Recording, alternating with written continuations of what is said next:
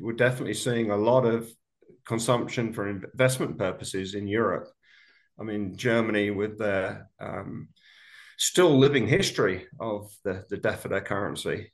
And lots of people in America are asking questions about what is money, not just are the banks safe, but what actually is a dollar.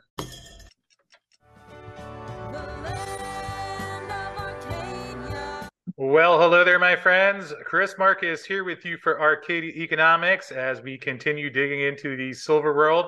A week ahead of the Federal Reserve's next meeting, and so far has been a bit of a quiet trading week in silver and gold and some of the other financial markets, as a lot of attention being placed on what the Fed is or isn't going to do in just a couple of days. Although, fortunately, there are always a lot of dynamics going on in the silver world, things to think about, and fortunate to be joined by a good friend of mine who is also a silver and gold bullion dealer and on the verge of a grand opening of his new silver and gold store in Jackson Hole, Wyoming. And this is, of course, Ian Everard of ARC Silver Investments. And Ian, great to have you back on the show. Nice to finally meet you in person last year at the Silver Symposium. And thanks for making some time to join me. Congratulations on the new store. And how's everything going with you today?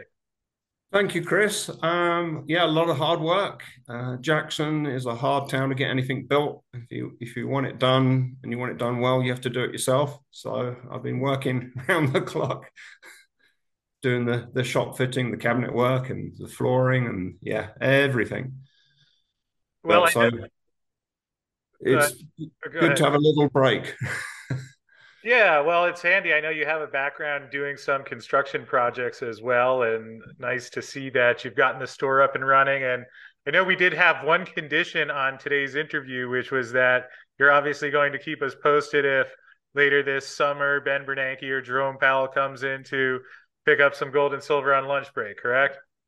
Yeah, or I might just have to borrow a black Suburban and sneak into the resort because there'll be hundreds of black Suburbans full of security guys. So I might be able to just sneak in and have a quiet word. How close are you to the Fed's party headquarters? Oh, they're only about 3, 4 miles away from here. Yeah. Okay. Well, it'll be interesting to see if anyone from the company comes by and interested in some precious metals. We'll see how things are looking by that point in the cycle. Before we dig into silver, any thoughts you'd like to share or forecast or what you expect next week out of the Fed or anything else regarding their interest rate hikes that we've seen for the past year? Oh my, Chris, it's do we take them seriously or not? I mean, there's sort of two main points of view. There are a bunch of I don't know clown world, and they don't know what they're doing, or they know exactly what they're doing. Um, but it just seems to be whatever they do harms the people and enriches their puppet masters. So I guess we do have to sort of take notice, but long term, I think actually that they're going to become an irrelevance. I think mathematics and gravity will take over. They can only play at being masters of the universe for so long, and then we'll realize, how actually little control they have. Yeah, I agree with what you're saying, and perhaps these things take a little bit longer to play out than sometimes, especially here in the gold and silver community, we might like, because, well, they're still raising interest rates and had some banking issues earlier this year, but things somewhat still intact. You have a lot of unanswered questions in terms of escalating debt loads, who's going to be funding this, how we're going to pay interest expenses at these higher interest rates, and a whole bunch of other issues that pop up that lead so many of us into gold and silver. And Ian, I'm going to pull up our silver chart here and go back to the 1 year chart because, as I mentioned, we got to meet in person really at the absolute bottom of the rally. Yeah. And if we actually take a look at the 5 year chart, we see earlier in 2022, silver got actually above $26 at one point before Fed starts raising interest rates. We see this big drop down in the silver and gold prices. I think we were together on the absolute bottom of that cycle. Curious first your thoughts on what we've seen where even with the Fed still raising interest rates, we've seen quite a rally over the past half year, almost 3/4 of a year since last September, dipped down a little bit earlier this year. Then we had banking issues. So how much do you think of this is being driven by the Fed, or what do you think has accounted for the fact that even while they've been increasing rates, we've still seen some rebound in silver? Well, I guess on the big picture, siding or agreeing more and more with the amazing Dave Kransler, and he'd repeatedly say he wasn't sure how far you could drive something. He was more of the persuasion you can push it in the direction it's moving. Um, but but yeah, I mean that recovery from 18 to what are we 23, 23 and a half now. It's although there is a lot of control and a lot of manipulation, it is a worldwide market. The consumption is worldwide, and I think we're definitely seeing a lot of consumption for investment purposes in Europe. I mean, Germany with their still living history of the death of their currency, and lots of people in America are asking questions about what is money, not just are the banks safe, but what actually is a dollar. If it is safe in a bank, well, what is it? And I think we got at least another year. If we don't have another banking crisis for a year, maybe people will start to stop thinking about it again. But I can't see that happening. I think the underground, the base plan, the Federal Reserve is to consolidate the banking into the top six banks, and therefore drive the ownership of the Federal Reserve into fewer and fewer hands. I mean, just with JP Morgan now, I think they're holding 13% of all US retail deposits, fundamentally against the law. They could have easily just formed another bank, or they could have parceled up the banks that failed across the other banks, but no, they went to the biggest bank. So are people going to gain more confidence in the dollar in the banking system? I don't think so. I think too many people know now, and too many people. Once you wake up and know, it never goes away. Even if at the time you find out you can't really do much about it. When I found out about the lie fiat currencies, we could only buy 5, 10, maybe 25 ounces at a time, maybe once a month, or maybe you'd have to wait 6 months before we could buy another tube of coins. And I remember in England, I'd call around the dealers and trying to find some that I didn't have to pay VAT on. Once you have that change of attitude, you just keep on buying and you keep on stacking. You don't sell, you just keep on buying and piling it up. So I think there's too many people doing it now for fundamentally the investment demand of silver to. I think it could easily exceed the whole mine and recycling production. I mean, literally, that's only 1/9 of an ounce per person on the planet. Yeah, and interesting you mentioned the bank consolidation because earlier on Wednesday we did have a note out from Janet Yellen herself saying she wouldn't be surprised to see more bank consolidation. Also interesting that she was mentioning issues in commercial real estate sector, which do not look good with a large chunk of debt being scheduled to roll over this year and next year. And Ian, I agree with what you're saying, where it does seem to be a growing amount of people that are concerned about some of the issues that are out there. Although one thing I think about from time to time is that certainly within the gold and silver community, a lot of us become increasingly alarmed by what we're seeing, yet still overall as a percentage of the greater population, still a lower demographic numbers wise. What do you think it takes before this is something that affects people who aren't looking at these things at all? Do you think that we're going to see just a complete unraveling of the banking system, or what do you think it is that changes the dynamic on a broader scale? Oh, what a big question. So I'm convinced they're going to consolidate dramatically, and we're going to lose most of the regional banks. I mean, just what you mentioned there on the commercial real estate, it's the small regional banks hold the bulk of the loans. That they're the bag holders of that. And a lot of the real estate investment trusts, they have just walkaway clauses. If they can stop paying the loan and they can walk away of no consequence. And then the bank has to make the decision. And we've seen some sell-offs where the property's been sold at 50 cents on the dollar.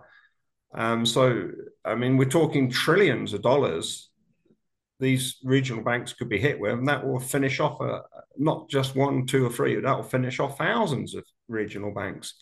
That will consolidate into a few banks, and what that does, that then consolidates the access to information, and it's the information of what people are doing with their money gives power and control. And we saw that in Russia after the revolution, right up into I think it was 89, 90, there was just one bank in Russia. So it wasn't digital, it wasn't digitized, it was handwritten ledgers. But the one group of people, one small group of people knew what everyone and every business in the country was doing with the ruble. That's what they're aiming for, so that we don't even have to go full CBDC to get more and more control and more. And with more and more control comes more and more financial repression. And I think people will wake up and realize that. And it's the only answer is tangible assets that you hold. And so, with that said, what role do you see gold and silver playing going forward? Do you think we're going to have pockets of barter environment or just used as a store of wealth? Or with that shift happening, which certainly I could see of consolidation in banking, whether we do get a central bank digital currency. I know the Fed is launching their Fed Now plan next month, in fact. So when they stop into your store for some gold and silver, you can see how that one is going. But with those trends happening, in what way do you see us actually using gold and silver? It's happening. It's happening here, Chris.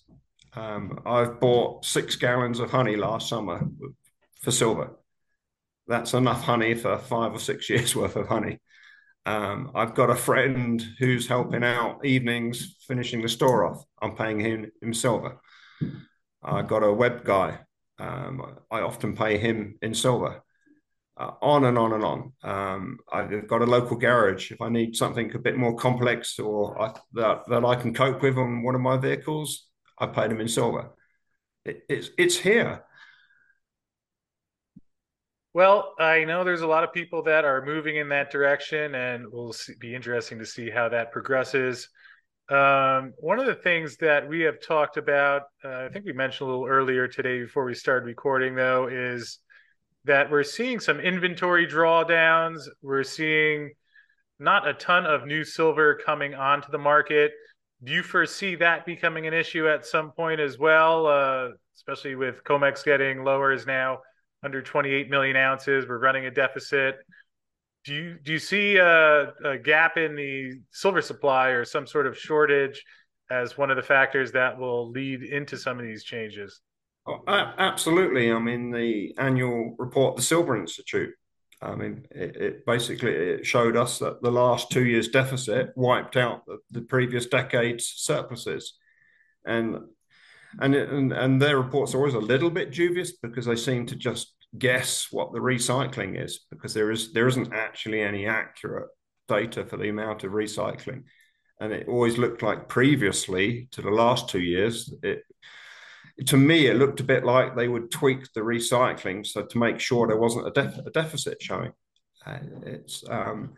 But I mean, you talk to the miners, you talk to other dealers. You know, when people buy it as insurance rather than just an investment, you hold that insurance. It's a permanent act.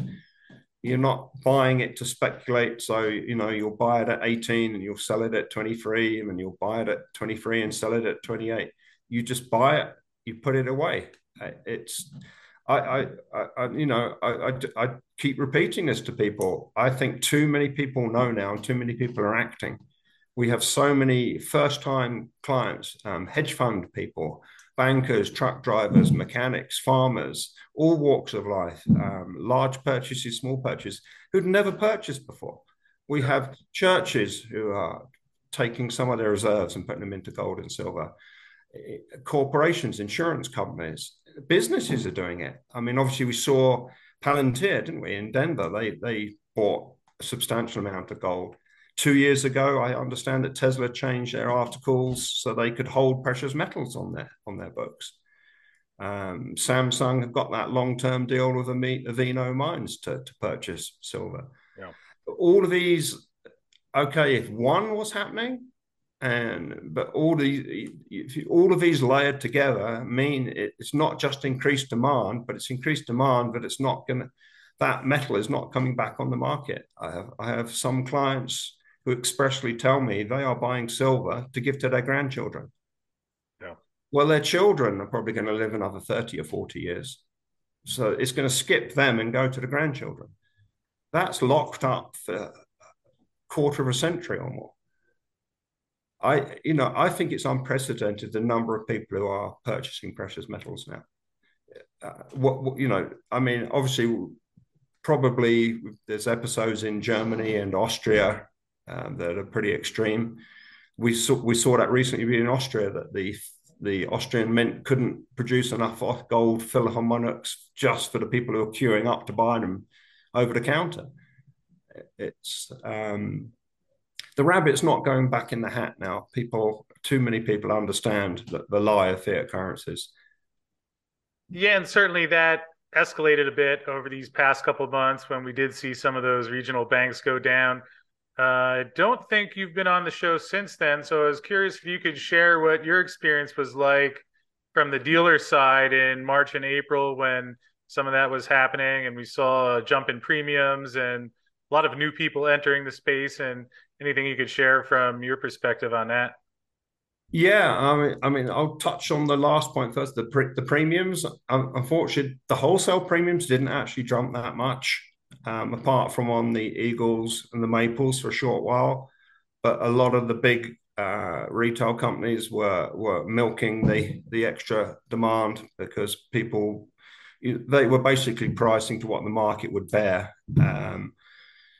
So yeah, but generally, as the response to the banking crisis, yes, there's a lot of people were thinking, oh, I've got $20,000 in this account. It's been there for forever. It was earning 0.01%, and they've taken it out and turned it into metal.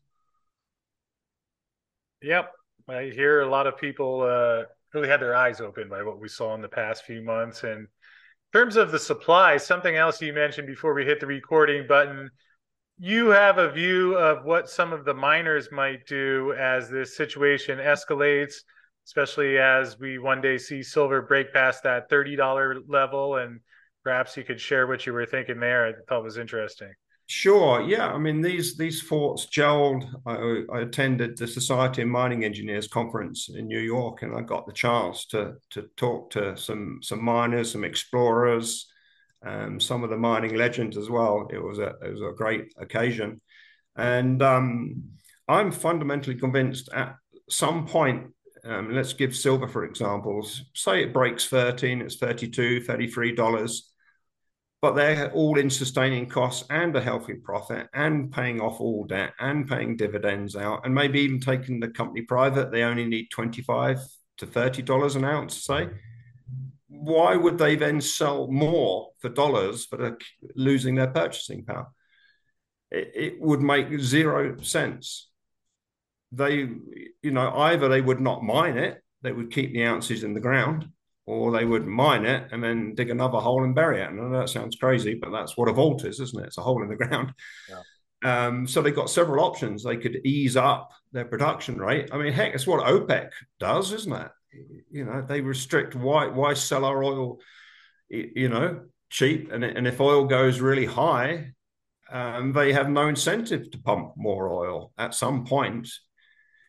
So I think there's a tipping point, there's a dynamic that will kick in, and it could be $30, it could be $32, but my hunch it's around that $32 point where the miners will wake up, and not just the primary silver miners, the copper, zinc, lead that get in the silver as a byproduct, and they'll think, well, heck, we might as well just bank this and keep this.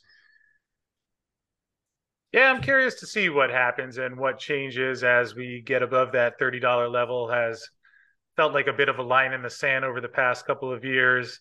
Obviously, we've seen a couple of companies withhold some of their silver production.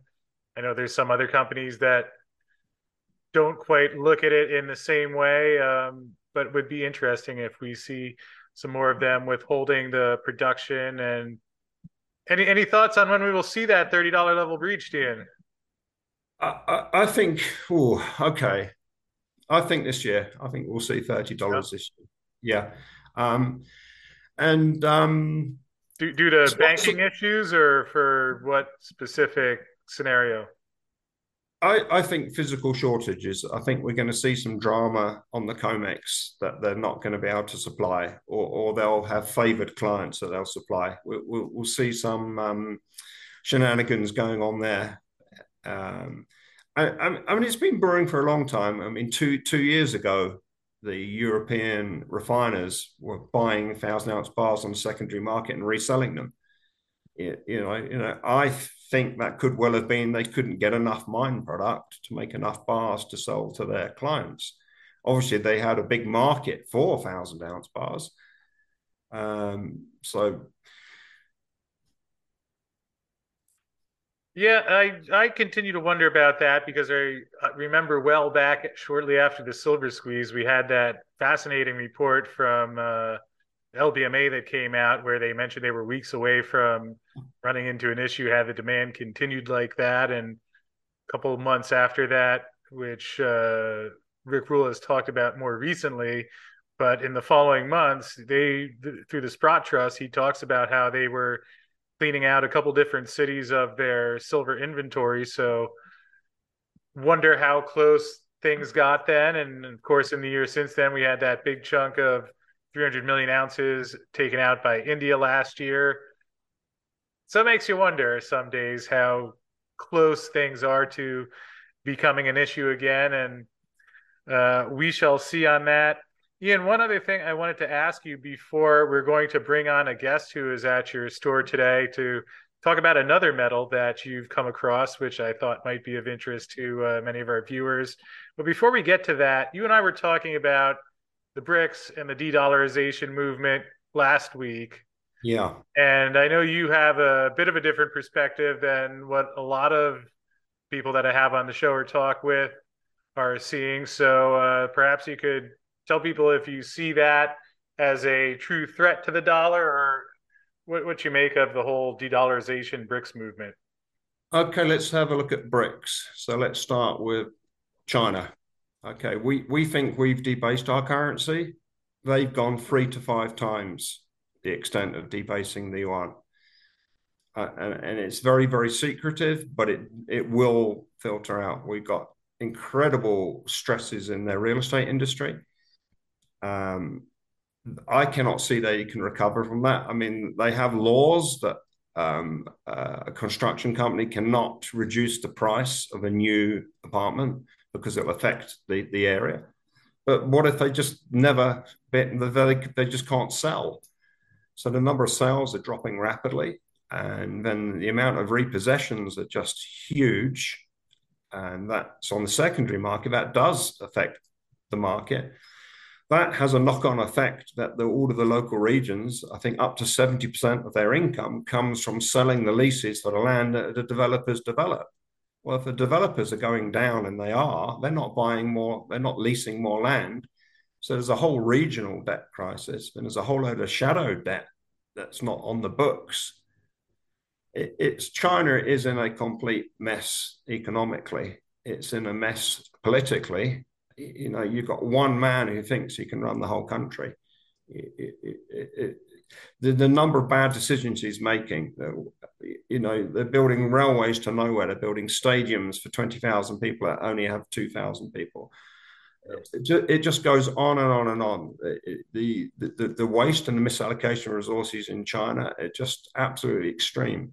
There was a documentary put out by a British broadcaster, Robert Peston, years ago, and it was called How China Fooled the World. He toured China and he just went through areas and said, look, they spent 10 million on this, 20 million on this.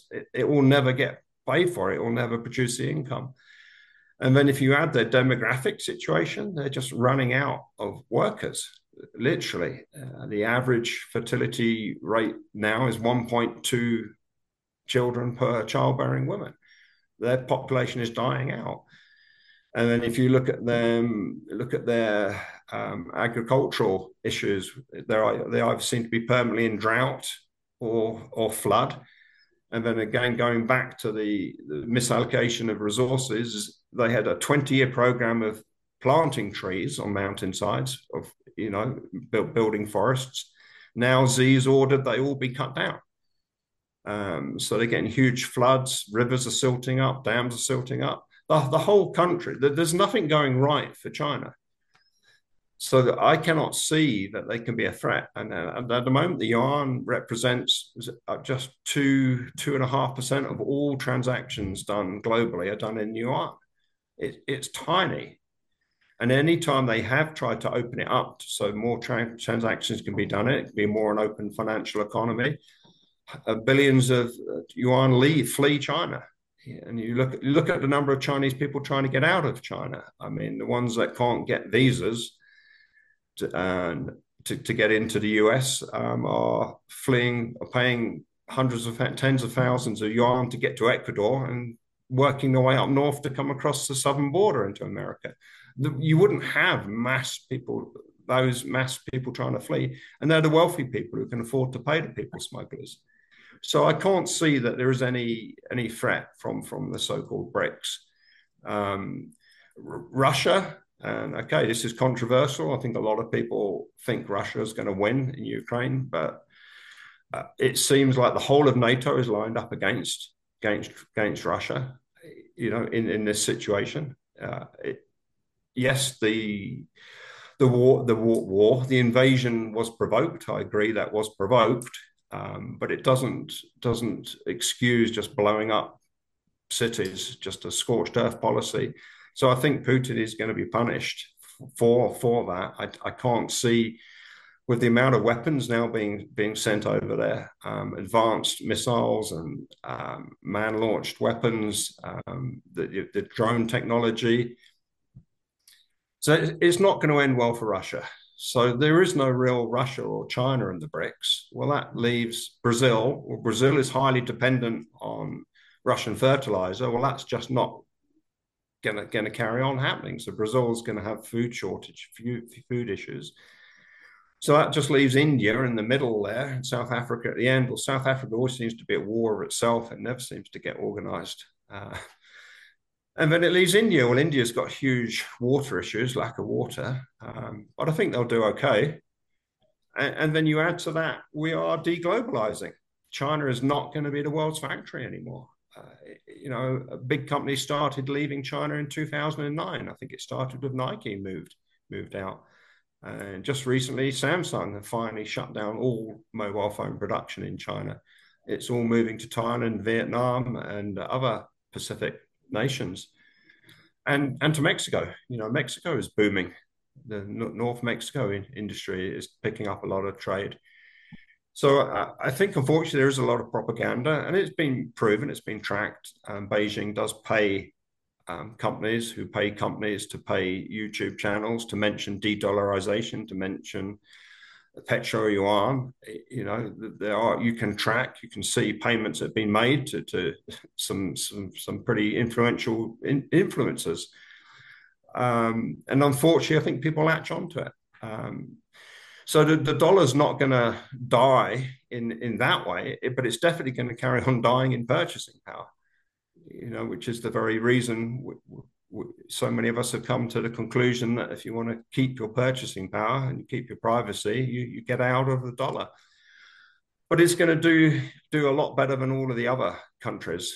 I mean, we could talk at length, about Brent Johnson's dollar milkshake theory, and I think he's caught some good points. If you have it, it's well worth looking at what Brent Johnson has to say about where the dollar's going.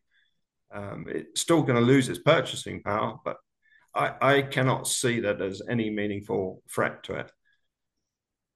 Yeah, I hear what you're saying, and certainly the conditions in a lot of the other countries not ideal either. Any thoughts on how you expect China ultimately deploys a lot of the gold that it's been hanging on to and importing and purchasing, though? I think history could repeat. I think the leaders could flee with it. That's what happened in the communist revolution, isn't it? They fled to the Philippines. They took all the gold. I wouldn't be surprised if Xi loads it all up and tries to disappear somewhere. Like, I think the people in power will steal it and run away with it. I can't see they're going to ever back a currency, but it's redeemable because they would just lose it all. I mean, heck, we tried that from 1934 to 1970, and it cost us 14,000 tons. How much more now when there's 55 times more currency than there was in 1980? Can you imagine if it was redeemable at a fixed rate and basically it would be at a discount, wouldn't it? It would have to, in effect, it would be at a discount. And then there's a point, well, can you actually fix gold now? Can you peg a currency to gold? I don't think we can. I just don't think it's possible. Yeah, well, we will see in the coming years how a lot of these things play out. I do think there's a growing tendency towards a lot of these other nations being frustrated with how the dollar is being used, and perhaps rightly so. And I think represents the issue we're in, where a lot of different nations see that there's a problem. I think we're in the space of seeing what the alternative is, and I don't know that anyone knows that for sure yet. And we'll see if the BRICS do eventually get some sort of basket backed by commodities that is used as a settlement mechanism. And interesting points you raised there, though, and appreciate what you shared. And with that said, perhaps, Ian, we could bring in our guest Scarlett from the Osmium Institute, because one thing that I know you were excited to talk about today that you're going to be doing at your store is, in addition to gold and silver and the precious metals, you are going to be the first retail osmium dealer in the US. And joining us to tell us a little bit more about osmium is Scarlett, who is wearing some beautiful osmium earrings and a necklace as well to show exactly what osmium looks like. And Scarlett, welcome on in. How are you today? I'm doing great, thanks. How are you guys? Well, we're doing good. And I know you were listening there in the background. And perhaps you could tell people who may not have heard of osmium before exactly what it is, and just a little bit of an introduction there. Well, of course, let us start by showing it Yeah. actually, because then people can get an impression. Because this is crystalline osmium, and this is the material we're talking about. It is one of the eight precious metals. So there's gold, silver, palladium, and platinum, rhodium, iridium, ruthenium, and osmium. And osmium is the rarest. It's the rarest non-radioactive element on Earth. And it usually doesn't look like this. So this pretty version of it is only available for about a decade now, because a crystallization company in Switzerland found this process as the only one in the world to crystallize osmium in this controlled flat manner and structure, which can be used in jewelry and as a tangible asset investment. And it's already been growing quite nicely in the last few years in Germany, Austria, Switzerland, and from there towards Europe. And now we're currently expanding into the US. And with Ian here in Jackson Hole, we're having our first flagship store in the United States, which we're really excited about. Yeah, and again, that store going to be opening this Saturday. What is the date, Ian? Is the 10th? The 10th, yeah. All right, and we will mention where that is before we wrap up. But Scarlett, you said that primarily right now, osmium being used for jewelry and investment purposes. That's correct. So I brought a few jewelry examples just so that people can get an idea. So it's mainly used as a substitute for a pavé. This inside here, which looks like a diamond carpet, in jewelry lingo, that's called a pavé, is not diamonds, but it is crystalline osmium. Outside here, we do have diamonds, though. This is, for example, a piece that has been created by Miriam Sasilas from the UK. Or there's also pieces that are now being created for the Indian market, where you can see here in this elephant brooch, you can see its sapphire eyes and also the osmium inlays in the head. So you can basically use it as a stone in jewelry, where you usually would set diamonds or ruby or a gemstone. You can set osmium. And a few really big brands have already worked with it. To give a few examples, it's mainly watch brands. This is Ulysse Nardin, Hublot, Chapek. So like really the high-end Swiss watch brands have already used it.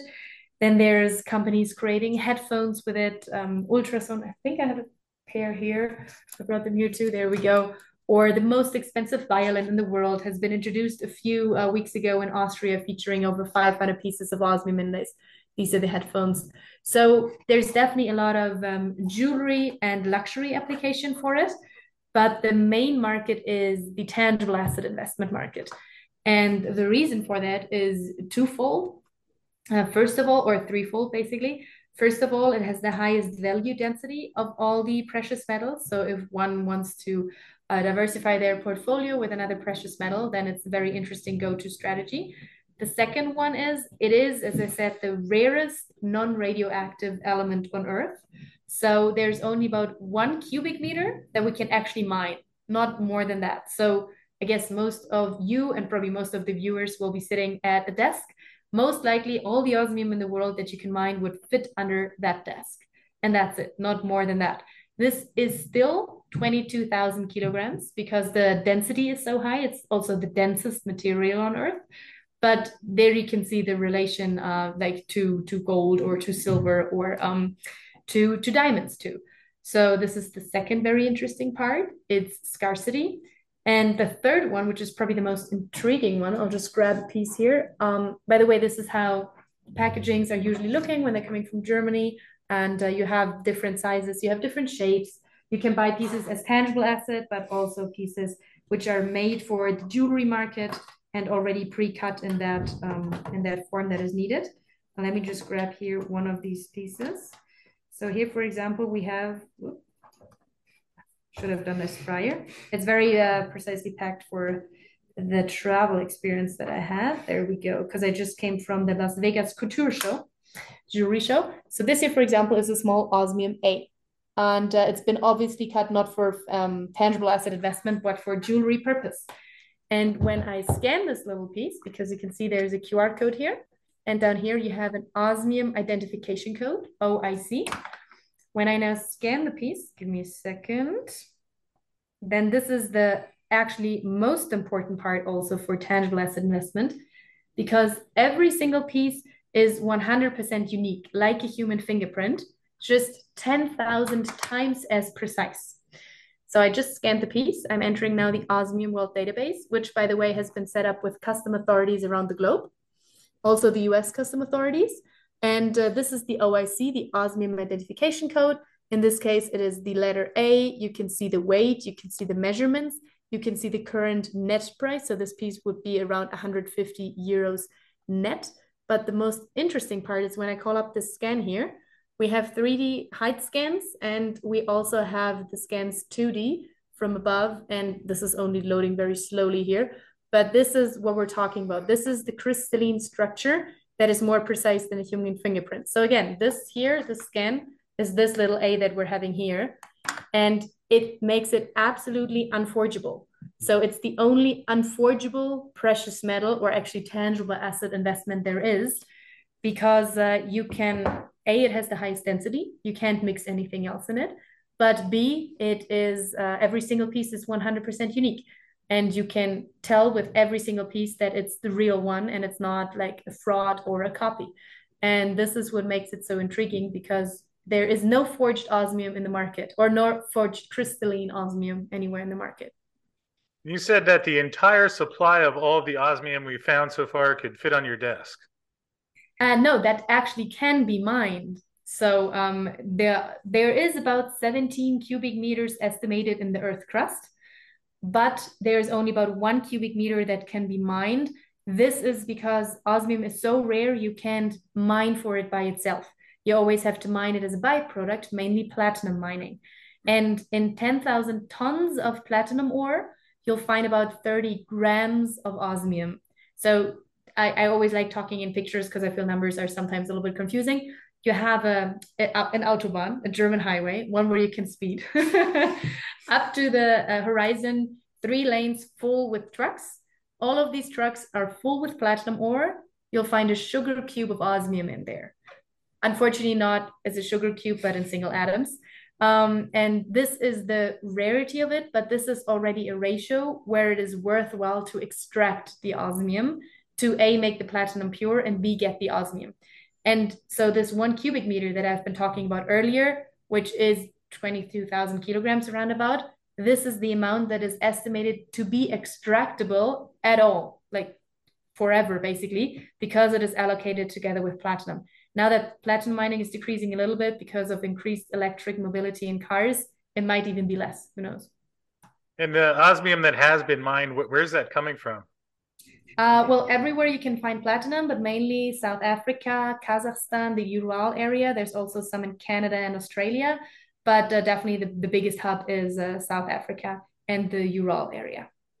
Okay, well, again, it certainly looks quite beautiful, and Glad you like nice it. to know it's the rarest of the 8 precious metals.